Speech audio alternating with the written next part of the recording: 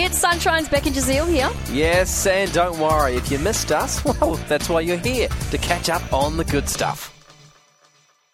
You're on Sunshine. It is the Beck Show with Asa, and it is Mental Health Week. And if anything in this chat triggers you, please reach out to Lifeline on 13 11 14 for confidential support. Midaiah is a 22-year-old woman that was diagnosed with multiple anxiety disorders as a child, as well as depression in her mid-teens. She was placed on countless medications and saw doctors, psychiatrists, but nothing really worked for her.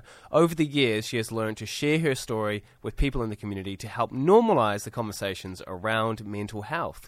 We have Midaiah on the phone to share a bit more about her mental health journey. How are you going, Midaiah? I'm good. How are you two going? Good. Thank you for joining us and being willing to share. Yeah, I was going to say, actually, this really, sort of bold and courageous. I don't know if I could do it. Thank you so much. I do really appreciate it. I've just found there's a lot of power in sharing your story for yourself and also for others. So, well, yeah, Midaiah, on that, how's it been? What's it like sharing your story? Yeah, I think obviously my mental health journey has been very up and down. So it can be quite difficult to talk about sometimes, but I've noticed over the years that I've sort of been involved in mental health advocacy.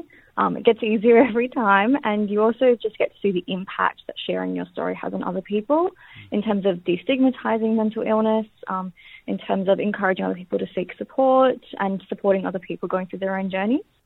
Speaking of stigmas, what did you have to face while you were struggling? Yeah, two of the biggest stigmas that I have faced in my mental health journey were in relation to taking medication, especially in my mid-teen years. A lot of people really struggled with this idea, and I was getting a lot of comments saying, oh, you shouldn't be taking medication for depression so young and things like that. And then the other main stigma that I've had to face a lot is I was diagnosed with bipolar disorder in my late adolescence. And there was a really big shift in the way people responded when I said I had bipolar disorder compared to when I had been previously diagnosed with depression. And people found it like a lot more scary and confronting, and treated it like it was some be-all and end-all horrible situation, when in reality it was just a more accurate diagnosis.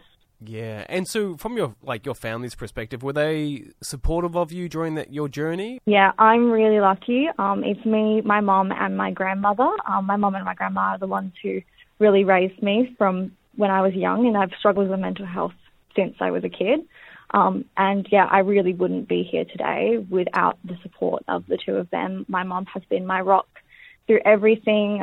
Even when my life was falling apart, she has always done everything she can to make me feel encouraged and supported, and really hold my head above water. What changed in your circumstances? What was that defining moment for you? Well, I think in terms of wanting to advocate for mental health, it really did come down to all the issues that I faced in the system, the stigmas, especially around medication. When I was 16, medication had completely saved my life, and I honestly wouldn't be here today if I hadn't had a team of doctors and a mum who encouraged me to go on medication as soon as I got my diagnosis.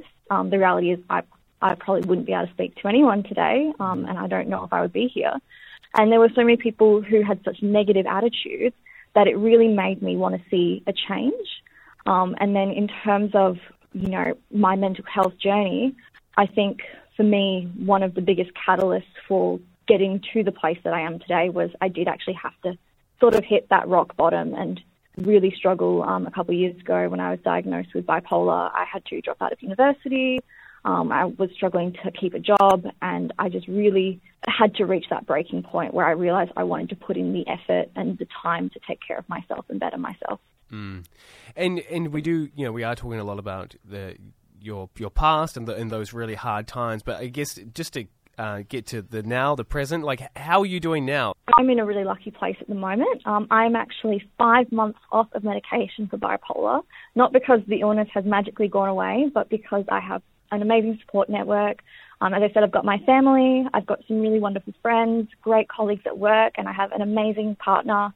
And with all of them and the support of my mental health team, we decided to trial going off my medication, and I've been a functional member of society, knowing that one day I might have to go back on the medication and I might need that extra assistance, but that's just sort of the way that the journey goes. It has the ups and downs, and right now we're in a pretty good place.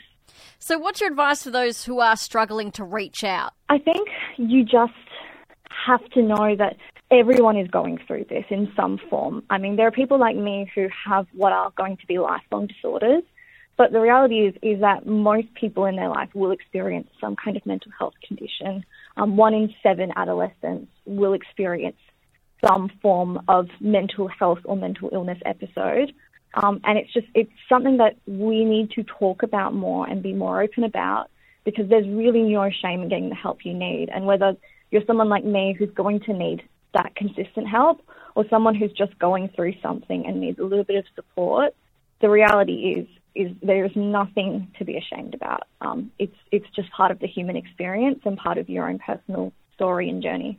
Yeah. Well, hey, Midaiah, thank you so much for being so transparent and vulnerable with us and sharing your story and a bit of an update on what you're doing right now as well. It is Mental Health Week, of course, from the 7th to the 14th of October. If any of this conversation has brought up feelings, please contact Lifeline on 13 11 14. Thank you so much, Midaiah. No worries. Thank you so much for having me. We really hoped you enjoyed that chat. It has been Sunshine's Beck and Jazeel. I think I enjoyed it more the second time. It was good. Left a nice taste in my mouth. We'll see you from 3.